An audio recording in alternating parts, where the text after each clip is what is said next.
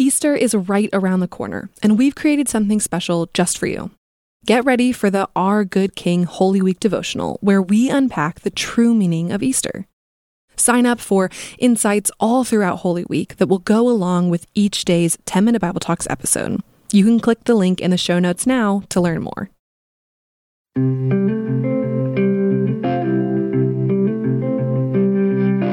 Welcome to 10-Minute Bible Talks, where we connect the Bible to your life and the time it takes to get to work. I'm Jensen Holt McNair.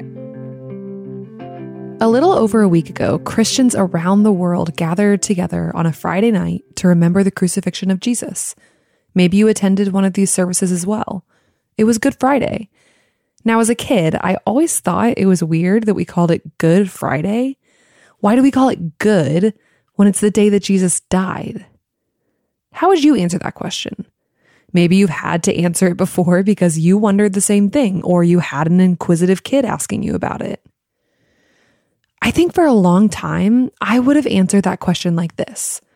Good Friday is good because when Jesus died on the cross, he took away my sins so that now I can go to heaven with him.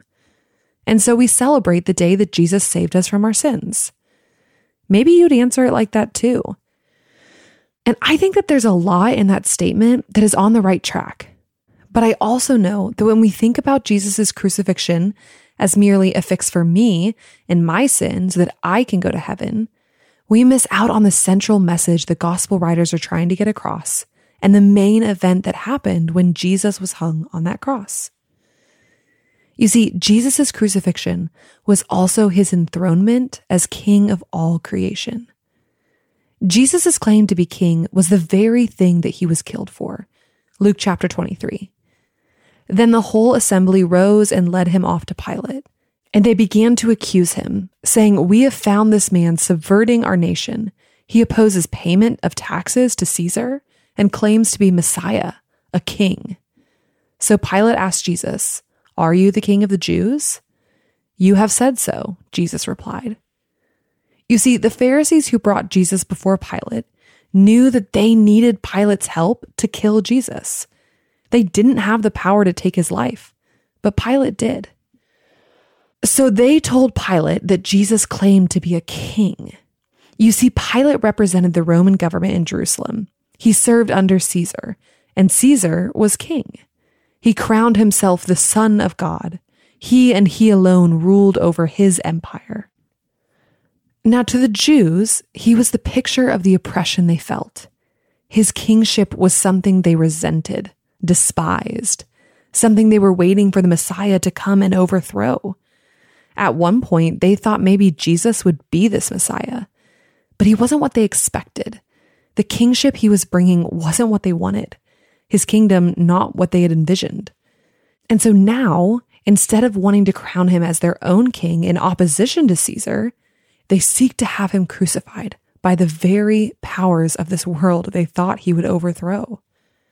And so Pilate asks Jesus, "Are you the king of the Jews?" And Jesus responds, "You have said so." The lack of contradiction signals an affirmative. But when Pilate is still slow to want to crucify Jesus, the crowds demand his death. And Pilate finally surrenders Jesus over to the will of the people. He will be crucified. The powers of the world will triumph over the one who claimed to be an opposing king. And so as he is crucified, we read in verse 38 that a notice was written above him, and it said, "This is the King of the Jews." The people in the crowds, the soldiers, and the religious leaders mocked him with this statement. Look at the man who said he was king, hanging on a cross, conquered, unable to stand up to his claims. Their victory looked secured, and yet, Jesus does not seem to share in their belief. He calls out to God, "Father, forgive them, for they know not what they are doing." He speaks to the dying thief next to him with confidence that he will be with Jesus in his kingdom. And in complete control of his own life and death, he calls out with his last breath, "Father, into your hands I commit my spirit." You see, Jesus knew what no one else could see, what he had been telling them all along and showing them through his teachings. He was Yahweh. He had become a man so that he could be a new and perfect Adam. Through his perfect life, he would do what no man before him could do. He would push back the effects of the fall, and through his life and his suffering, his death, he would establish a new kingdom that he would rule over as the just king. And in order for him to establish his kingdom, he had to die. In Luke 9:21, he told his disciples exactly what would happen, though they didn't understand at the time.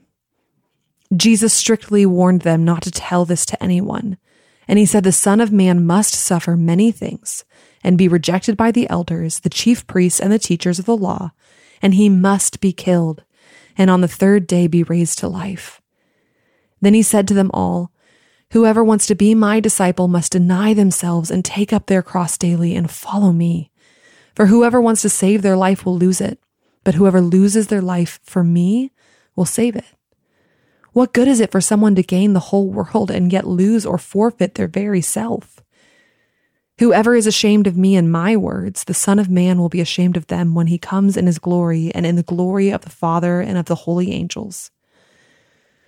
Truly, I tell you, some who are standing here will not taste death before they see the kingdom of God."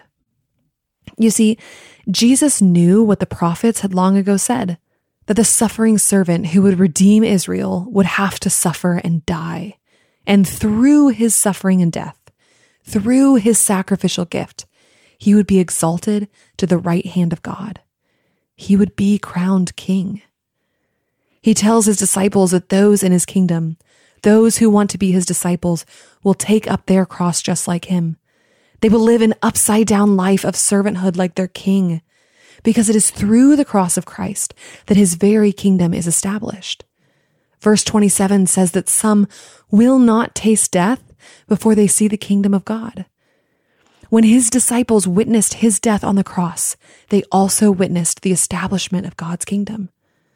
The Pharisees and soldiers thought they had conquered, thought they had overcome the man who thought he was king. But it was their very actions that fulfilled the prophecies, their very actions that allowed Jesus to die as the sacrificial lamb for his people and for all of creation. It was through their murder of this innocent man that Jesus was crowned as king. Ironically, the very sign above his head meant to mock him announced to the world the very thing that was taking place. N.T. Wright says this about the crucifixion in his book, How God Became King. The purpose of God coming incognito in and as Jesus, and the purpose of this Jesus dying on the cross was, so the Gospels are telling us, in order to establish God's kingdom, his justice on earth as is in heaven. As in Psalm 2, the point is that in this way, the nations are to be called to account. This is how the Creator is bringing his creation back into proper shape.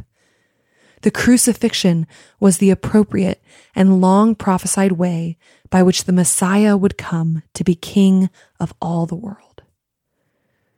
Jesus wasn't just dying on a cross for you and I's sin, but to reverse the cosmic curse over all of creation since Adam took that first bite of apple. His death was his victory over all the powers of this world. Those powers Satan did not win when Jesus hung on the cross. They sealed their own defeat.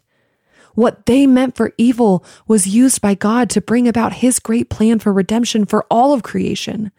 They ushered in a new way of living, a new kingdom. All the way back in Genesis 3, we learned that though the devil would strike Jesus' heel, in that very action, Jesus would crush his head. Jesus' crucifixion may have surprised his followers, but it was never not a part of the plan. Jesus came to establish his kingdom here on earth as it is in heaven, and through his crucifixion, he did just that.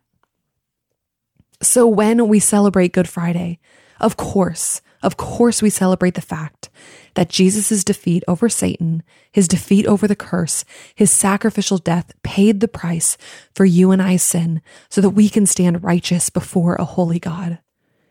But we cannot miss the fact that his death also ushered in the kingdom of God and crowned him as king. Good Friday is good because we remember that our God is king over this world. And as his people, washed in the blood of his sacrifice, we have a place beside King Jesus in his new kingdom. From the very first chapters of the Bible in Genesis, God has called his people to rule alongside him, stewarding his creation and caring for the world around them. And because of Jesus' enthronement as king over creation, we have hope that in his kingdom, we will be able to perfectly fulfill this calling once again. Although we still live in a broken world and await our king to return and establish his kingdom here on earth forever, we live with hope and confidence that our God is king. He is in control. The powers of this world have already been defeated, and we can join him in bringing his kingdom into this world in the same way that he did. Through sacrificial lives, taking up our cross, following him, ruling like he rules with justice, mercy, and love. Jesus' good kingdom is here. He is king. Will you give your allegiance to him? Will you take up your cross? Will you live your life the way that you were created to? The cross cleansed you of your sins so that you could live under the rule of the good king and live in the ways of his kingdom. Don't miss out on the goodness of Jesus' kingdom. Before you forget, sign up for the 10-Minute Bible Talks newsletter. Hit the link in the show notes and you'll get an email every Wednesday that will help encourage you in the middle of the work week and bring you deeper in your walk with Jesus. Thanks for listening.